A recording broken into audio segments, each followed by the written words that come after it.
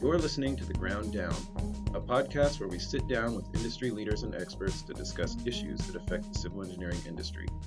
This podcast is brought to you by EHRA Engineering. Welcome. We hope that you enjoy the show. Thank you both for joining or participating in the very first EHRA podcast, The Ground Down. Truman Edminster and Patti Joiner have joined us today. We're going to talk about how this COVID-19 pandemic has had an impact on our industry. Truman and Patti are both seasoned veterans in our industry. Patti is a well-known and very accomplished planner with an urban background here in the city of Houston, and Truman is a very well seasoned civil engineer with, or shall I say, a planner with a civil engineering degree. So he along with Patti, together they make an incredible team on accomplishing a lot of the projects that a lot of people haven't even really thought of yet. But it's a great combination. We're excited to have both y'all here. Thank y'all very much for volunteering to do this.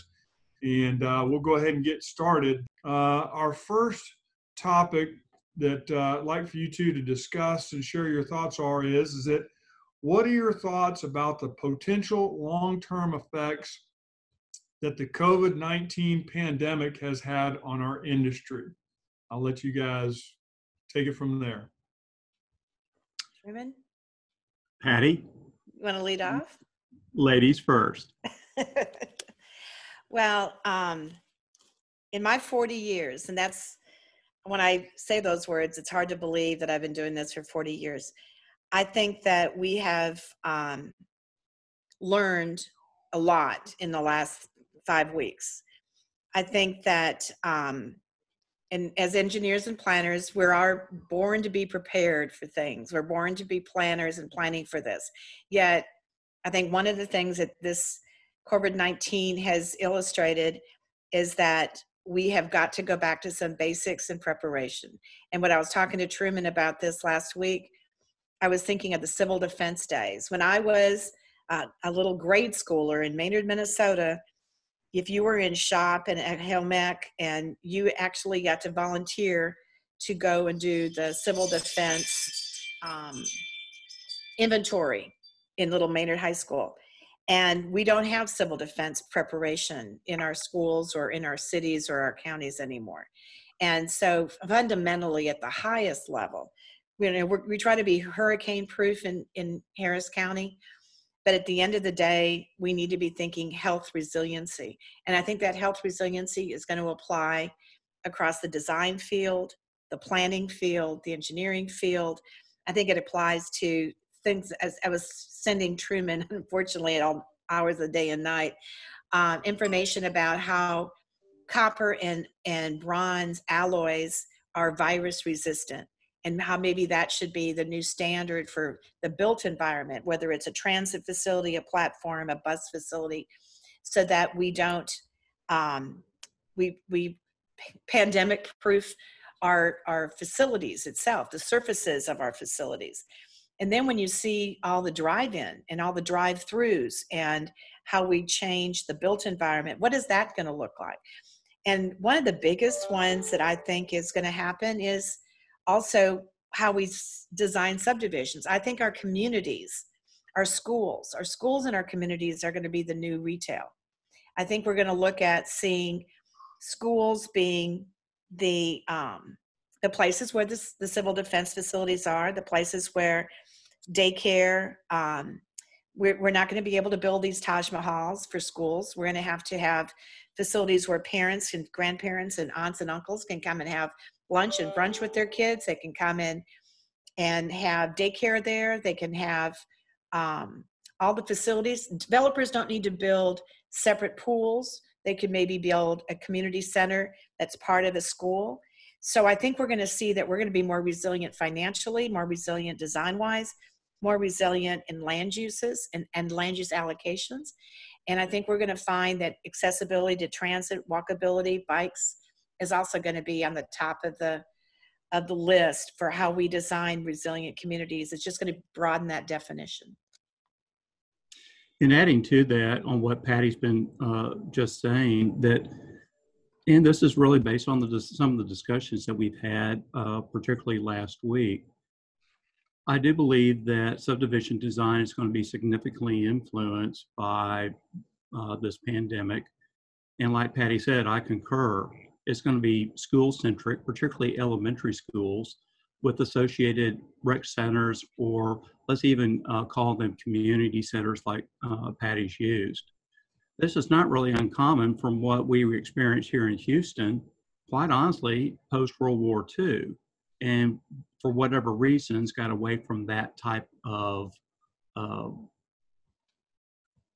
positioning and lookout, just like essentially civil defense has gone by the wayside in recent decades.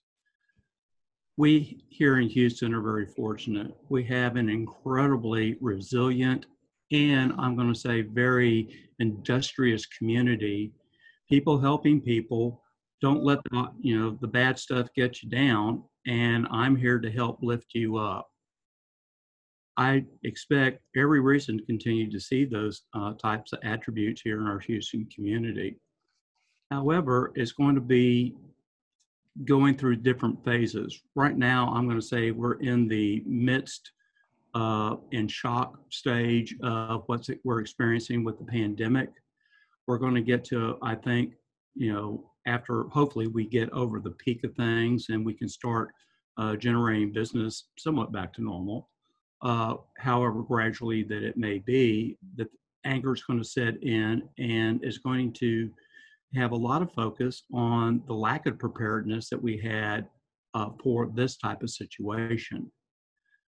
I do believe that there's going to be movement demographically, that we're going to see more people in the short term, and particularly as even millennials, they're getting to the age where they're marrying and wanting to start families, that there's going to be a move to the suburbs out of the city center here in the near term.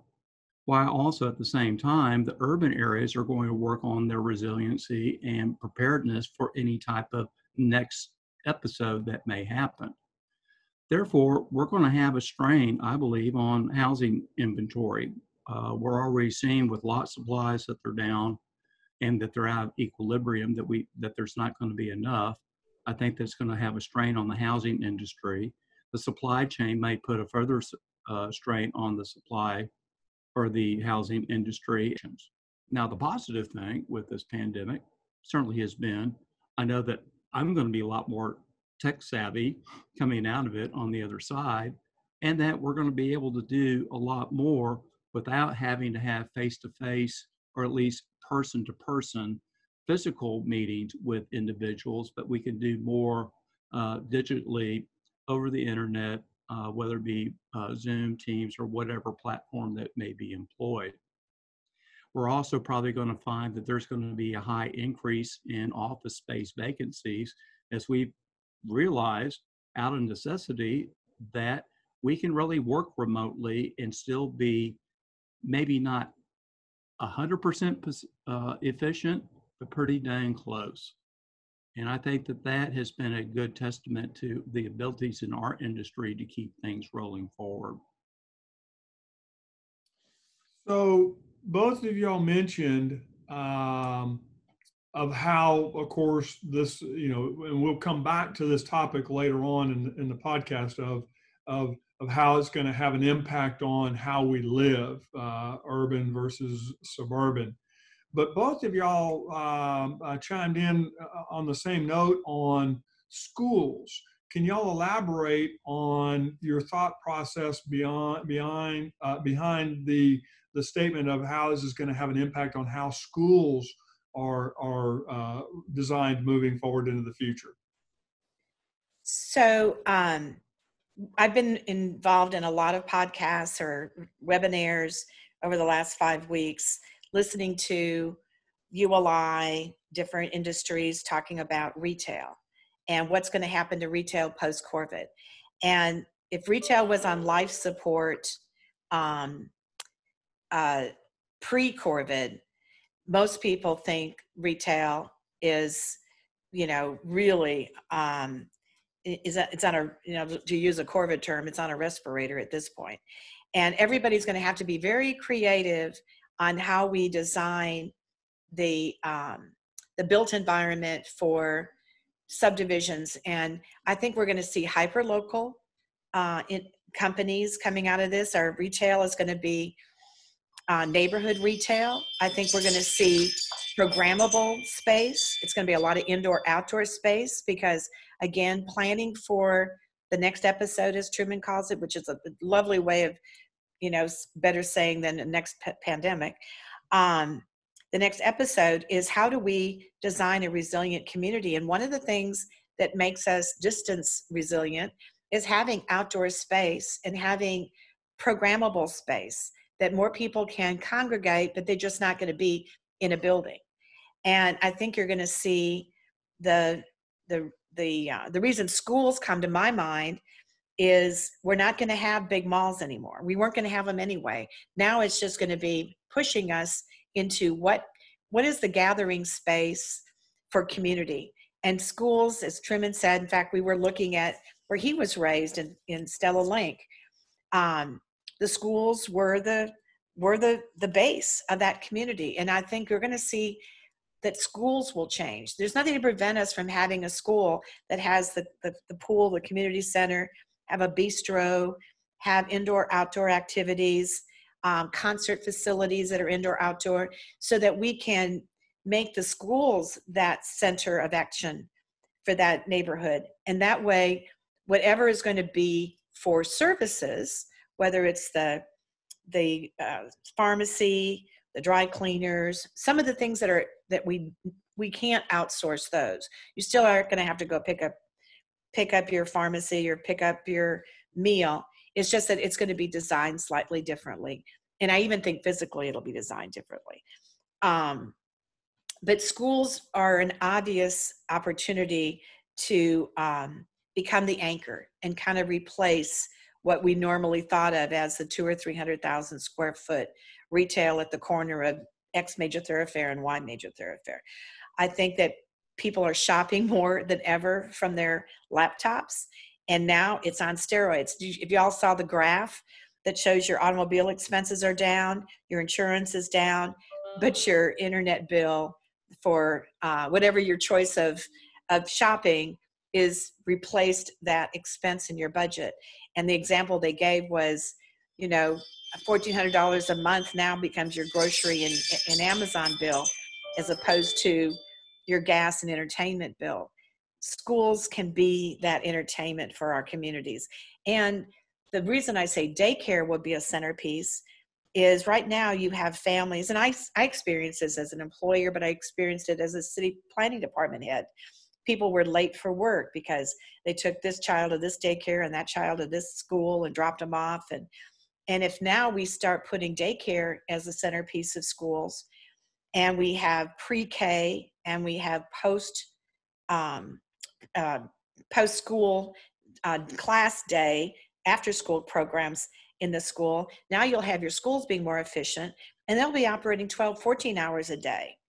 And kids will have a place to go. They won't be running the streets, so to speak. So I think schools have to be explored. And as Truman and I were brainstorming this last week, it doesn't happen just because the planning profession and the engineering profession think it's a good idea. We've got to engage the principals and the superintendents and the school boards. And we have 24 or 25 school districts in our county, just in Harris County, not counting all the other 14 counties that make up HGAC. We should probably ask HGAC to have a panel where we talk about how do we make schools the center of the action for our region, so that we get buy-in from the boards, the school boards, and the principals and superintendents and parents. Well, aren't schools really kind of a center of focus in subdivisions or developments anyway? They are, especially when you're in a good school district. But then we know we've got some school districts that are challenged, and they're challenging, and HISD being one of them, since the state wants to take it over. North Forest, Aldine, those school districts have challenges. And consequently, the subdivisions have challenges. So a developer can't command a $300,000 home in some of those school districts because the schools aren't that good, and there's a perception they're not that good, or there's a reality they're not that good. So they don't have home buyers. So this is an opportunity to fix that dilemma too. I mean, as Truman said, if there's going to be some silver linings out of this, I think we should use it as an opportunity to fix some of these educational challenges we have in some of our school districts across the region.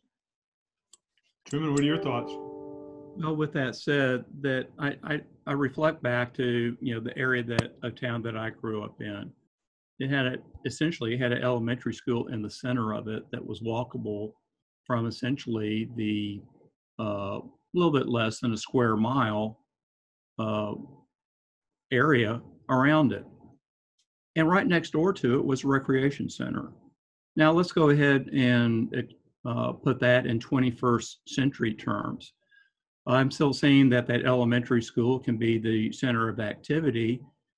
Put that community center that's going to be next to it that has a lot of these other facilities that Patti has been talking about, the daycare, eating facilities, places for grandma and grandpa to go during the day, ways that grandpa and grandma can work with the elementary school kids.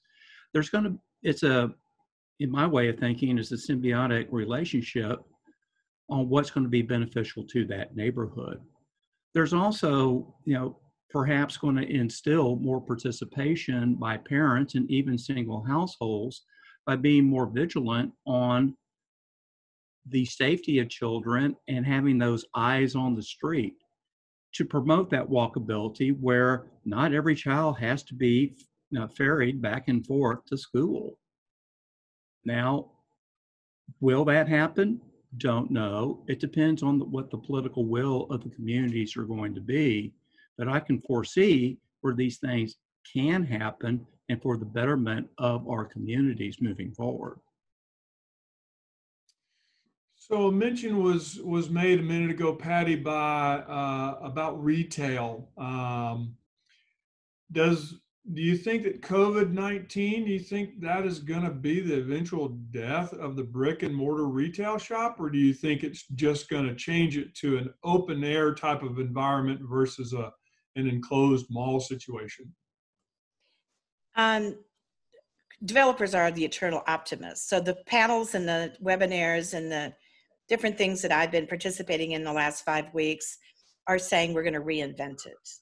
I think almost everybody agrees the enclosed mall, with the exception of highly programmed space. And that's why you see the Galleria at the time still attracting, because it's a hotel, it's retail, it's entertainment, it's office. Those are the ones that are successful. I think that you're going to see, we represent a lot of different new designs of retail, where when we started the project in 2004, we had 300,000 square feet of retail and 1,800 residential high density dwelling units sitting on about 20 acres. Now we're going to have 68,000 square feet of retail, mostly food and beverage, still have the 1,862 dwelling units, but then we introduced new open space, we call it the green. So we have new open space and lots of walkability and lots of areas for people to mix and mingle. And of course, shared drive drop-offs in more organized ways for people to not have to park. They can be close to their destination without having to park in a parking garage. So you're seeing that change was happening already. And I think we're just going to see it again, another reinvention of it, especially in our suburban designs. I think you're going to see it.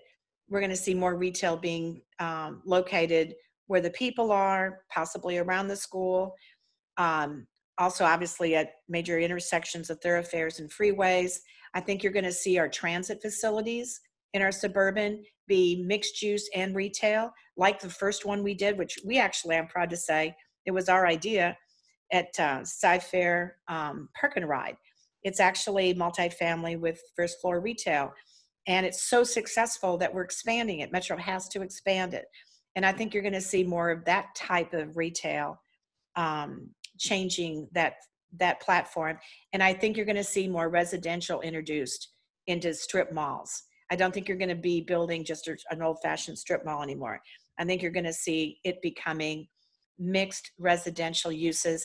And back to eyes on the street, like Truman was talking about for neighborhoods like Stella Link, I think you're going to see senior housing coming into play at these facilities. They are a perfect land use where they can be co-located with the transit facility, the retail, the school, and the housing, because now those people that, and I'm talking about active living, can want to be around their families, their grandchildren, their nieces or nephews or whatever, and you're going to see that senior family component marrying up to being that land use anchor as well. And built-in shoppers for the retail. Mm-hmm. No question about that. Truman, you got anything to add to that? Well, I'm going to echo the thought about the regional mall. I think has gone the way of the buggy whip. I think that we're going to see much smaller scale retail that gets developed. And of that retail that is developed, it is going to be the mixed use like Patti's described. It's going to be that residential plus retail component all combined in one. Yeah, it definitely is. This pandemic has definitely heightened the need for online shopping. I know that those are most of the trucks and delivery vehicles we see on the street these days. Moving on, let's focus for just a second on the positive aspects of what has happened to the greater Houston region. How can this episode benefit our region? What good can we say has come from this? Truman? Well, this is where I get really excited about the change and what we could take advantage of. And Truman and I were literally brainstorming a panel. Henry Cisneros from San Antonio, Jack Matthews from Dallas, our leaders here, Ned Holmes, Dick Weekly, our port chair, Rick Campo. And we should go after all, if not as much as we can hang on to, but all of the ability to bring manufacturing to Texas. We should bring our drug manufacturing back here. We are the world's largest medical center. We should bring our manufacturing for medical devices and facilities to Texas. Now knowing that we can't get it all, even as much as I'd like Texas and especially Harris County to have it, I think we should use the new bill that the president has signed, that is the Canadian, North American, Mexican trade agreement, to bring it back to North America at a minimum. And we should be not wasting 1 minute. We should be convening that panel with Governor Abbott and Dan Patrick to say, what can we do to be the place that leads the way for the United States to bring these industries to Texas? Because I personally think we have the chutzpah to do it. I personally think we have the history of doing things that are very extraordinary in extraordinary times. But more importantly, we're a diverse economy. We're a port city. We have 3 airports, 2 of them international. We can do just-in-time inventory. We have a Houston gateway where we have huge rail networks that can provide the shipping conduit for us. So this is an opportunity to step up, suit up, and say, let's Texas run it. I don't think any state, and I'm not just saying this because I happen to live in Houston, I don't think any state has the ability to do it like Texas does. And if we wait and hold back, and I'm saying this to the engineering community, the planning community, ULI, the developers, Texas Medical Center, Greater Houston Partnership, whoever's going to listen to this, GHBA, HGAC, we should be convening that panel immediately and saying, how do we say, come to Houston, let's show you how to do it? Because I think we could do something extraordinary, and we've got the land. We've got the land to do it. Truman, what are your thoughts? Well, I'm excited about the prospect as well, without a doubt. We here in Houston particularly have been accustomed to adversity. look at the number of, I think about the number of hurricanes I've lived through just here in Houston in my own lifetime. And Houston always bounces back.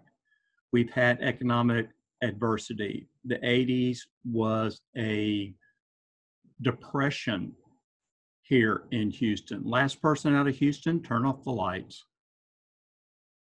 It was a mass exodus, but yet we learned from it.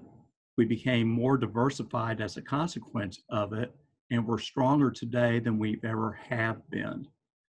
So I have every reason to believe in the aftermath of this episode, we're going to be even stronger still, even better diversified, and probably much more assertive in attracting those industries for our folks to work in, because there is going to be a change. We're not going to need as many people in certain sectors as we have had in the past. Don't know how those demographics are going to change, but I can foresee, as Patti is, we can attract jobs here without a doubt. Houston is no longer just, the oil town that it has been in the past. Is the medical, it's shipping, it's technology, it's been everything. And we need and will do it better.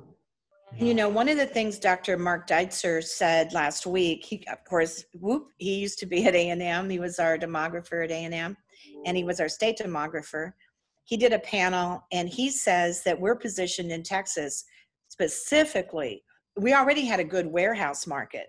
He thinks that we should be positioning for more warehouse growth and development on our major thoroughfares, on our Houston Gateway, railroad gateways, because those are land uses that everybody needs right now. The reason the warehouses we're kind of capped at where they were is that our supply chain was 12,000 miles away. Well, now with everything coming back from China or coming back from wherever it's been, we should be capturing that rail network. And of course, our friends to the north are going to have that same opportunity in Dallas at the Alliance facility, which is south of Dallas. And our industry needs to lead the charge on how we create the best warehouse economic development facilities to support the Port of Houston and free trade zones, and use these economic development tools to help attract these warehouses here as opposed to another adjoining state. Let's bring the work and bring the jobs and bring the industries that are going to benefit from this episode to Texas.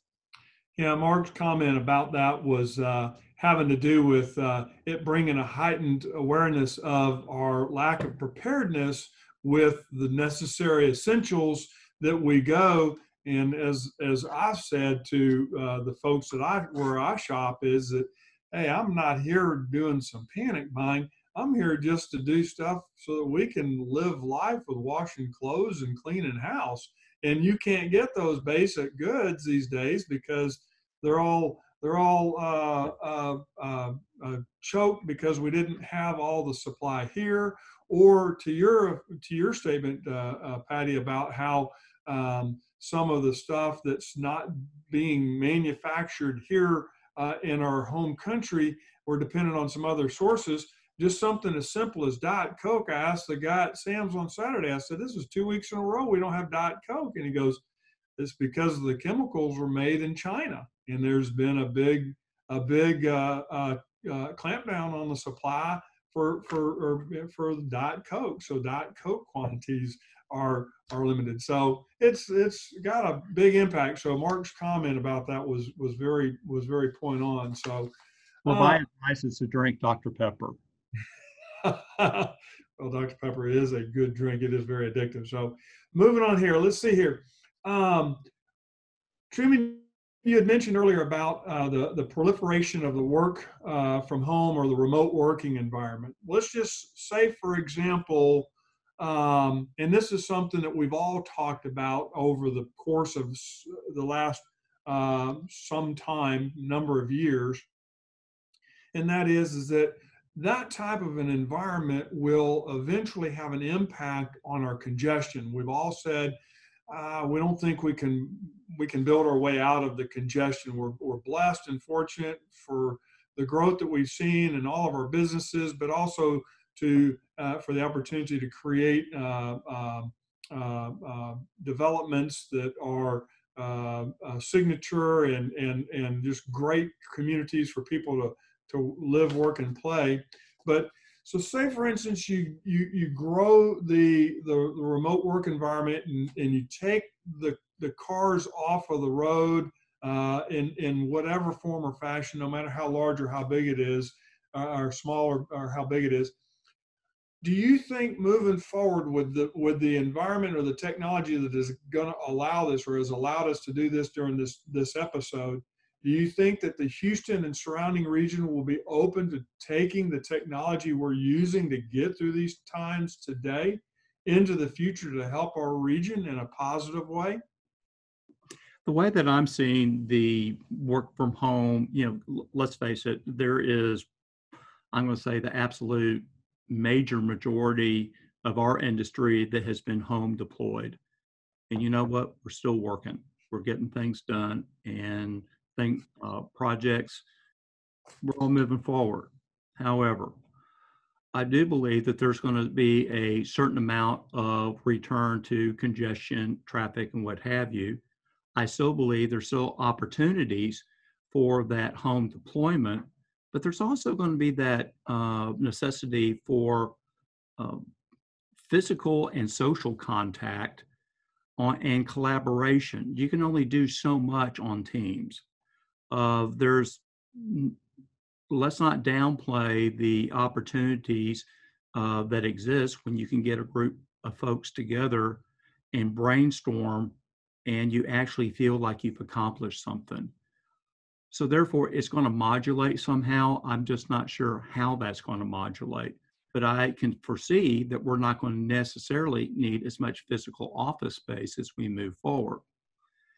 Now, as it affects transit, with lower traffic loads, if it were to stay that way, or let's say bounce back to a 50% level, does that give us an opportunity to transform some of our transportation arteries into transit arteries?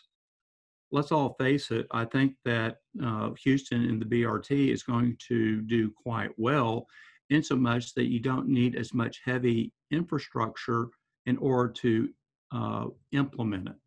All we're really looking for is, can you put it in isolated corridors such that it can run at higher speeds?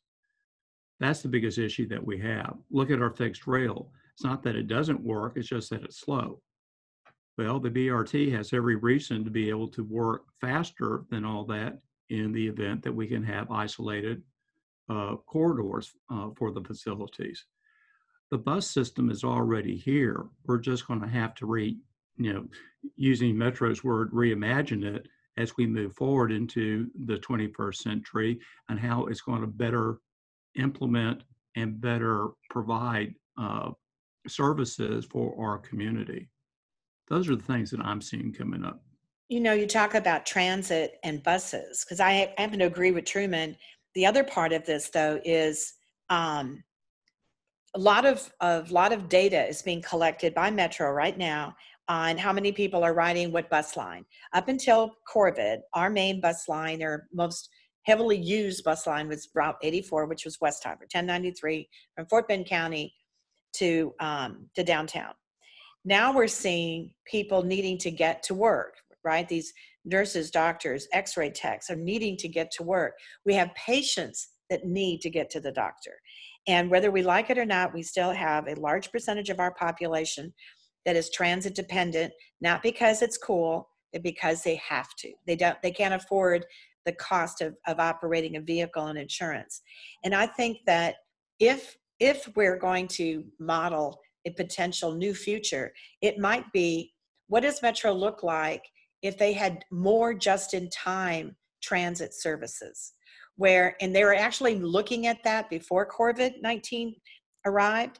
And I think now is a perfect time to evaluate, where do we need our transit services? How many people live within so many miles of a transit stop?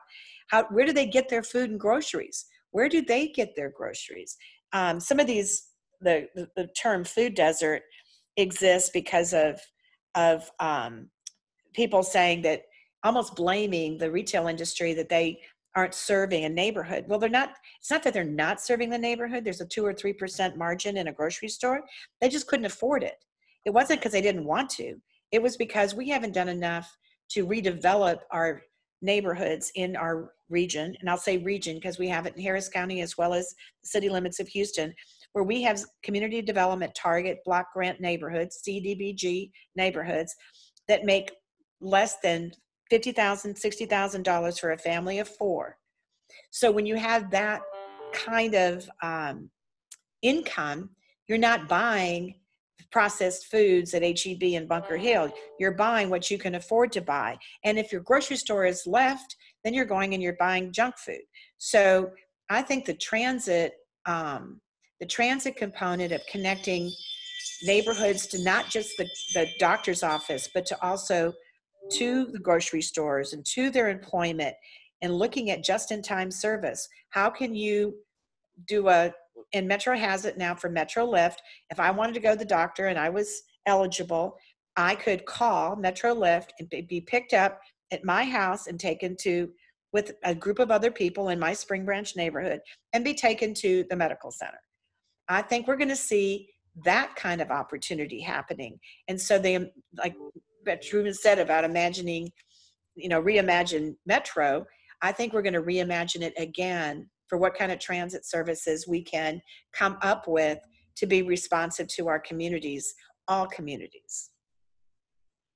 Well, there's no question about it that Houston is lagging from the rest of the country in certain areas with respect to a higher density transit system. We've all been having that conversation back for decades and whatnot. And do either one of y'all, so I mean, Truman, you mentioned it by the BRT. Do we think that it will grow some other ideas out into some of the suburban areas, and what can be done in order to solve some of the transportation crisis in the far out places rather than just in the center? Well, first of all, in my opinion, absolutely. Most of our major freeways already have a HOV or hot lane on them right now. Well, if we have a reduced traffic load on the main lanes, then that may, quite honestly, open up those HOV and hot lanes to rapid bus service out to our suburban areas. So that's one thing that I'm seeing. The other thing that we're really missing here in this area is that we don't have circulators. And what I mean by a circulator is we've always had more or less destination bound. I start from point A and I go into the center city. And if I want to go somewhere else, I got to transfer and then go outbound. Well, that was the first focus of the reimagining the bus system, to get rid of that, axle and spoke type bus service. But I think that it's going to, as Patty's saying, go to a next step. We don't really have anything that, let's say, runs in circles that can intersect all those. For example, like we have for our vehicles on the Loop, the Beltway, and now the Grand Parkway. What else can we do in order to interconnect things better by people not having to go so far inbound in order to go outbound again? So therefore, I'm thinking that those opportunities are going to manifest themselves. And quite honestly, I just think that the rubber-tired vehicle is probably going to be the mode that we do it first. Now, people smarter than I am, I think, will probably come up with some next evolution of something even better. I just don't know what that is right now.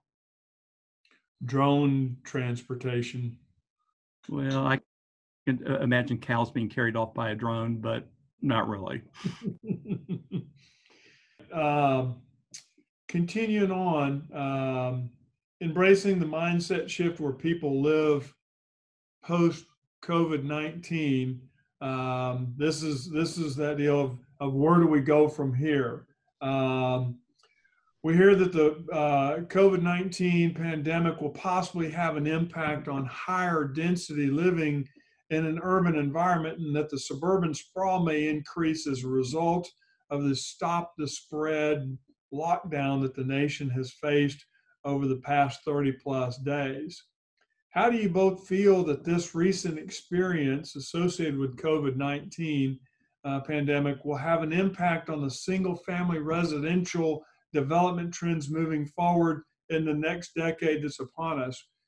And I know that we've touched on that at the beginning, but I'd like to wrap up this podcast with going a little bit more in depth into that, because I've got some other thoughts here based on an article I read. So, but moving forward, share your thoughts on that, how this will impact that model of a more urban environment versus the suburban sprawl. Because Mark Dodser had indicated that get ready, small cities, we're coming.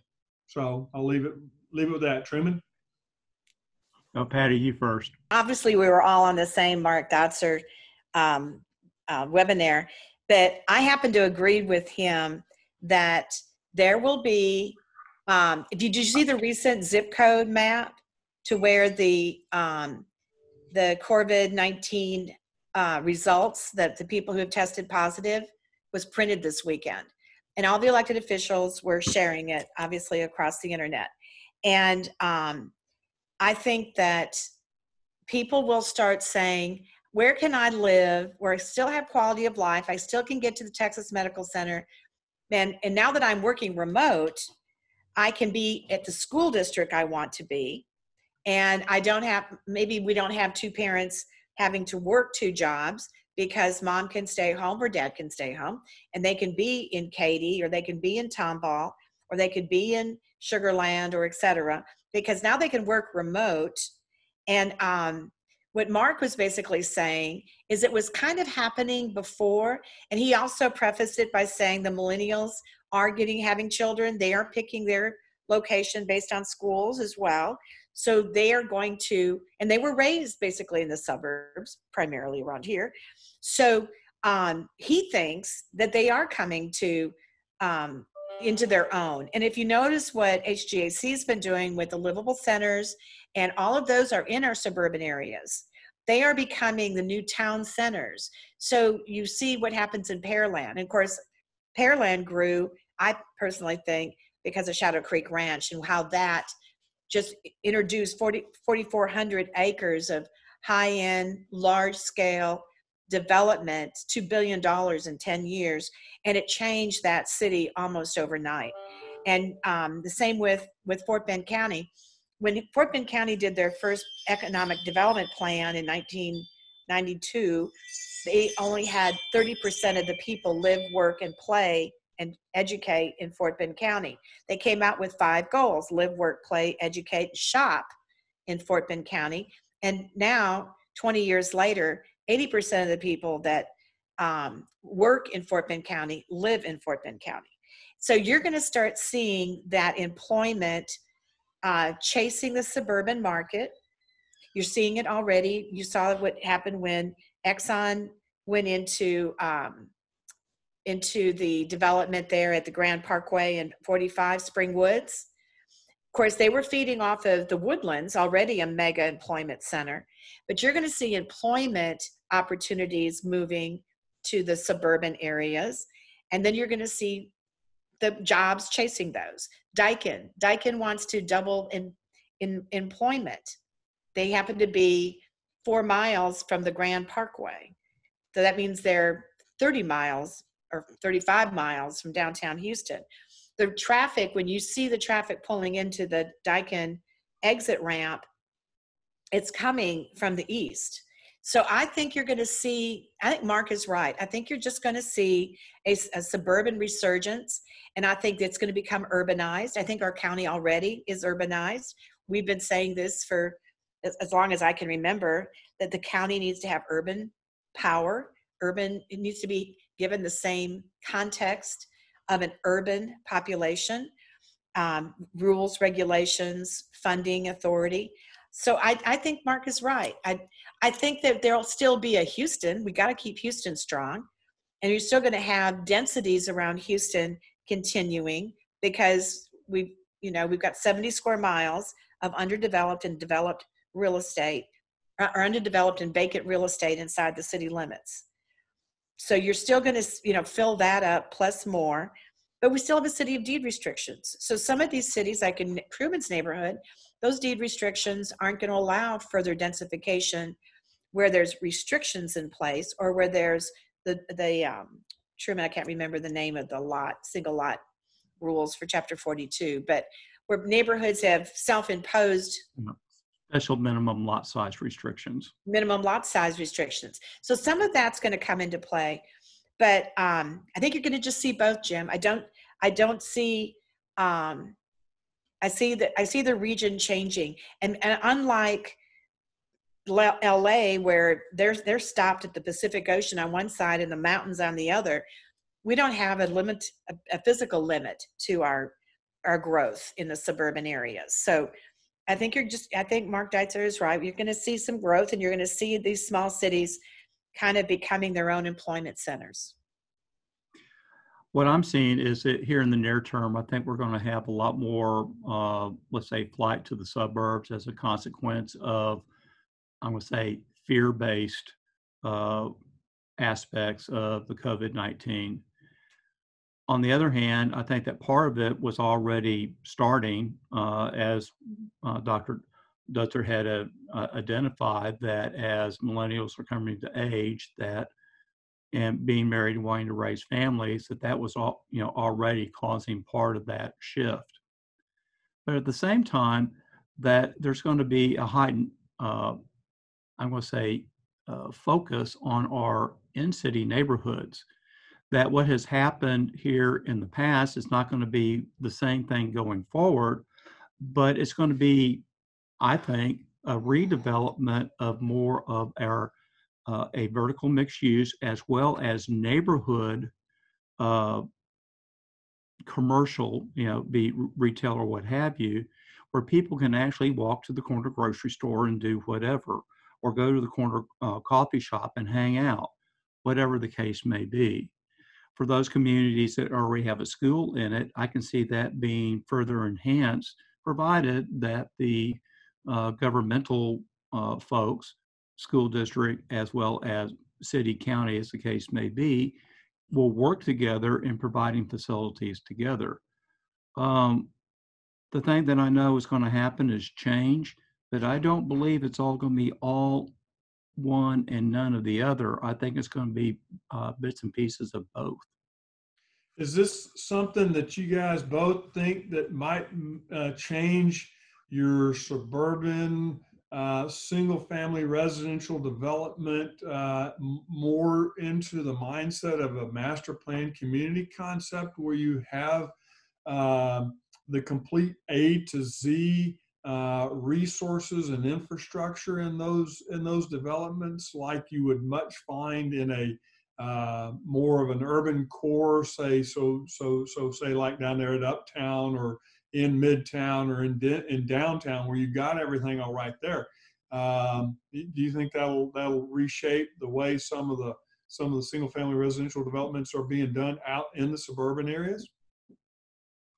I think absolutely. The thing that I'm looking at is this. It still is a matter of size. For example, is it going to be a master plan community on 100 acres? I don't think so. I think that you have to have a certain amount of critical mass. And I'm going to say that may be in the 500 acre plus or minus category.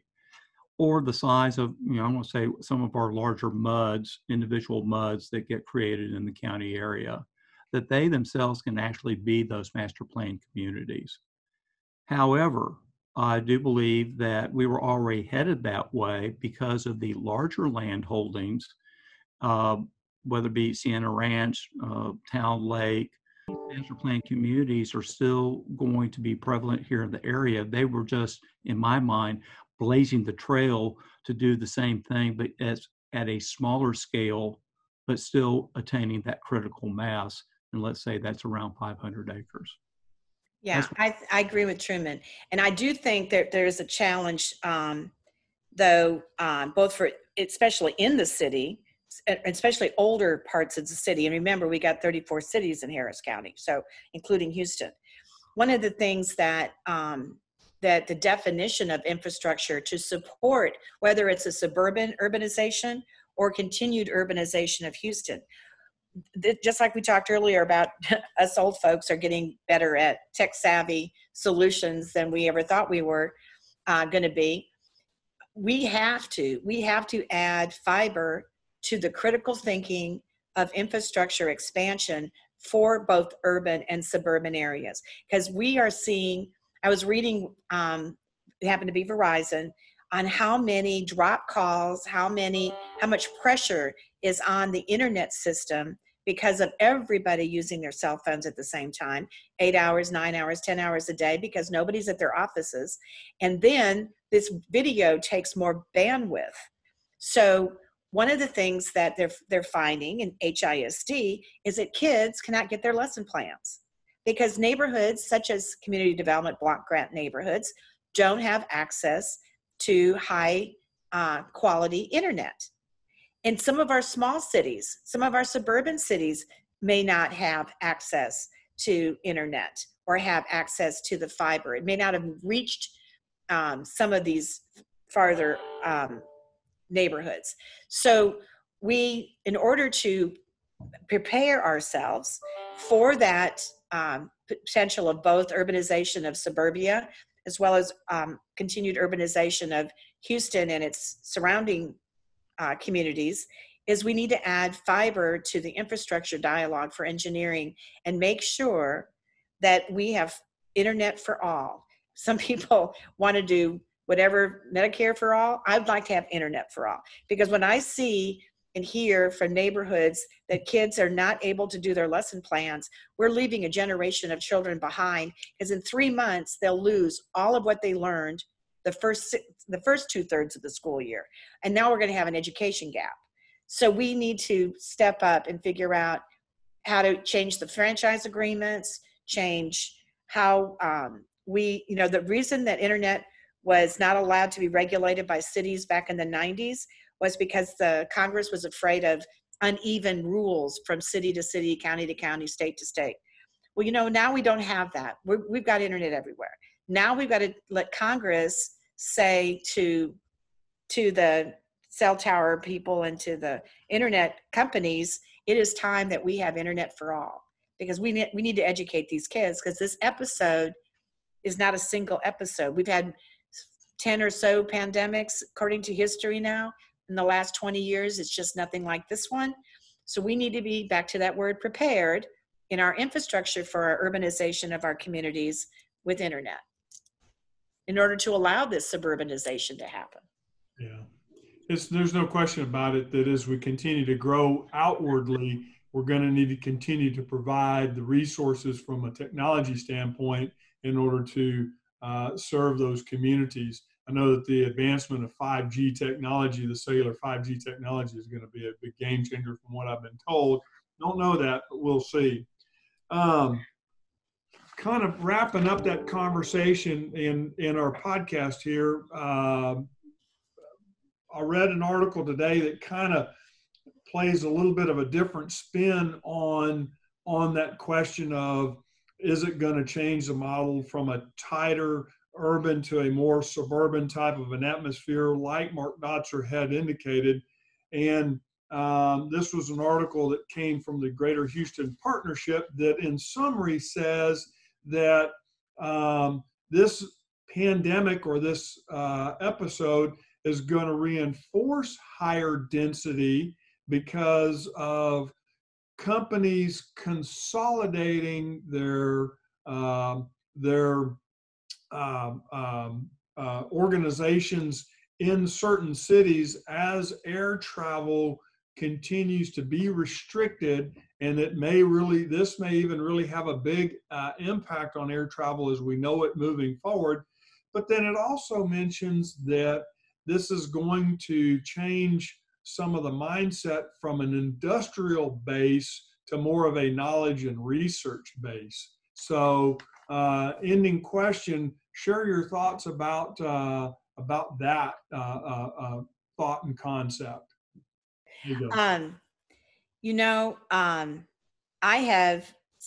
I've got a journal on healthy communities. I have a journal I'm doing on subdivision design changes. I have a journal on economic development tools.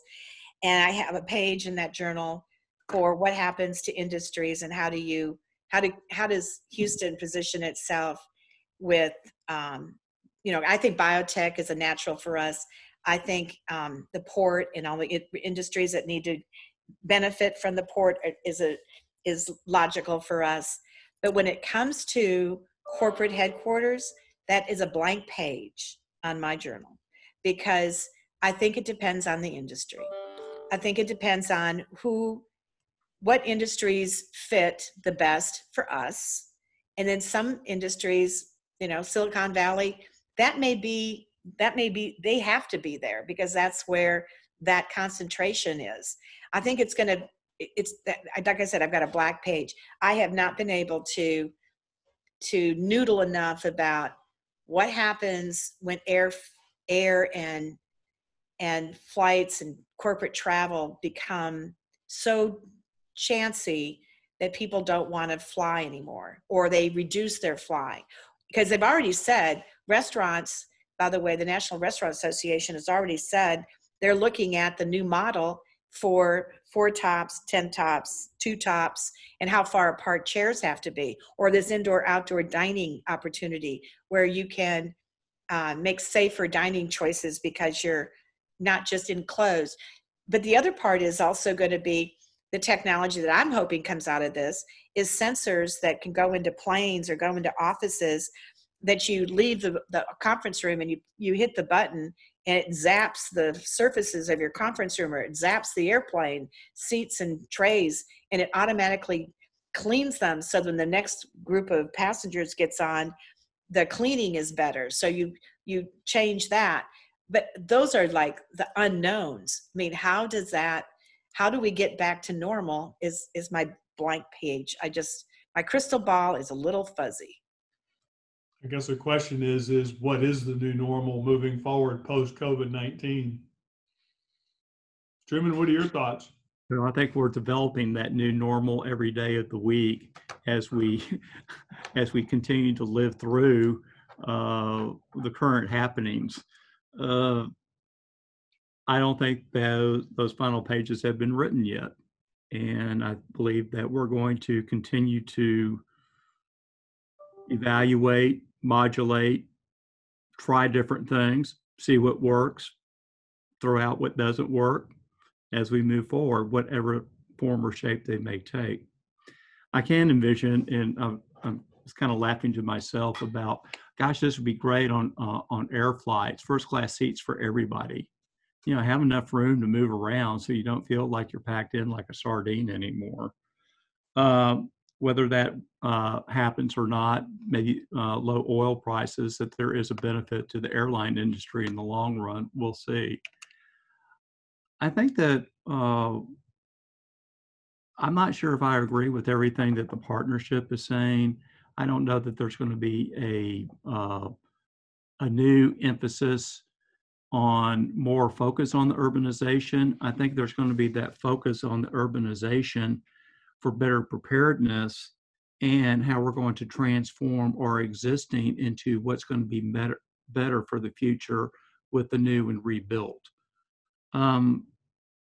Whether it's going to be denser or what have you because of industry consolidations, I guess I'm just not buying into that, in so much that, well, we've established that we can do it from anywhere, and we can be on the ranch in Montana and still have the same connectivity if we were in an apartment building in downtown Houston.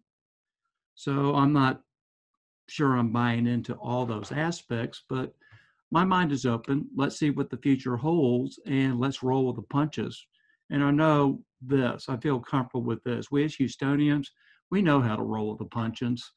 Lord knows we've been given enough over the last many decades, certainly over my lifetime, and I have no reason to believe that we're going to have anything better in the future, but we're just going to get better in bouncing back. Amen. I agree with that. As I've said through this pandemic, I said in my business playbook of almost 35 years, the last chapter was on economic recession. There's no chapter for pandemic. So we're all learning as we go on this. So, well, hey, listen, this has been a great conversation. We've run just a little bit over, but I think we're in great shape. Patti and Truman, can't thank you enough on behalf of everyone here at EHRA Engineering. We certainly do appreciate you guys taking time out of your busy schedules and joining us for our first ever podcast called the Ground Down. So stay tuned, listeners, and stay tuned, colleagues, because we're gonna have more of these as time goes on in various different concepts and themes and subject matters. So again, thank y'all very much. We look forward to having you guys as guests on a podcast again in the future. Y'all please stay safe and stay healthy, and let's keep working together and keep this great city moving forward. So thank y'all again. Y'all have a great afternoon. You too. Thank you for having us. Bye now. Thank you. Bye-bye. Bye. We hope that you have enjoyed today's episode. If you would like to hear more episodes of The Ground Down, please visit www.ehrainc.com for updates. Make sure to check out EHRA Engineering on LinkedIn, Facebook, and YouTube for all kinds of cool content.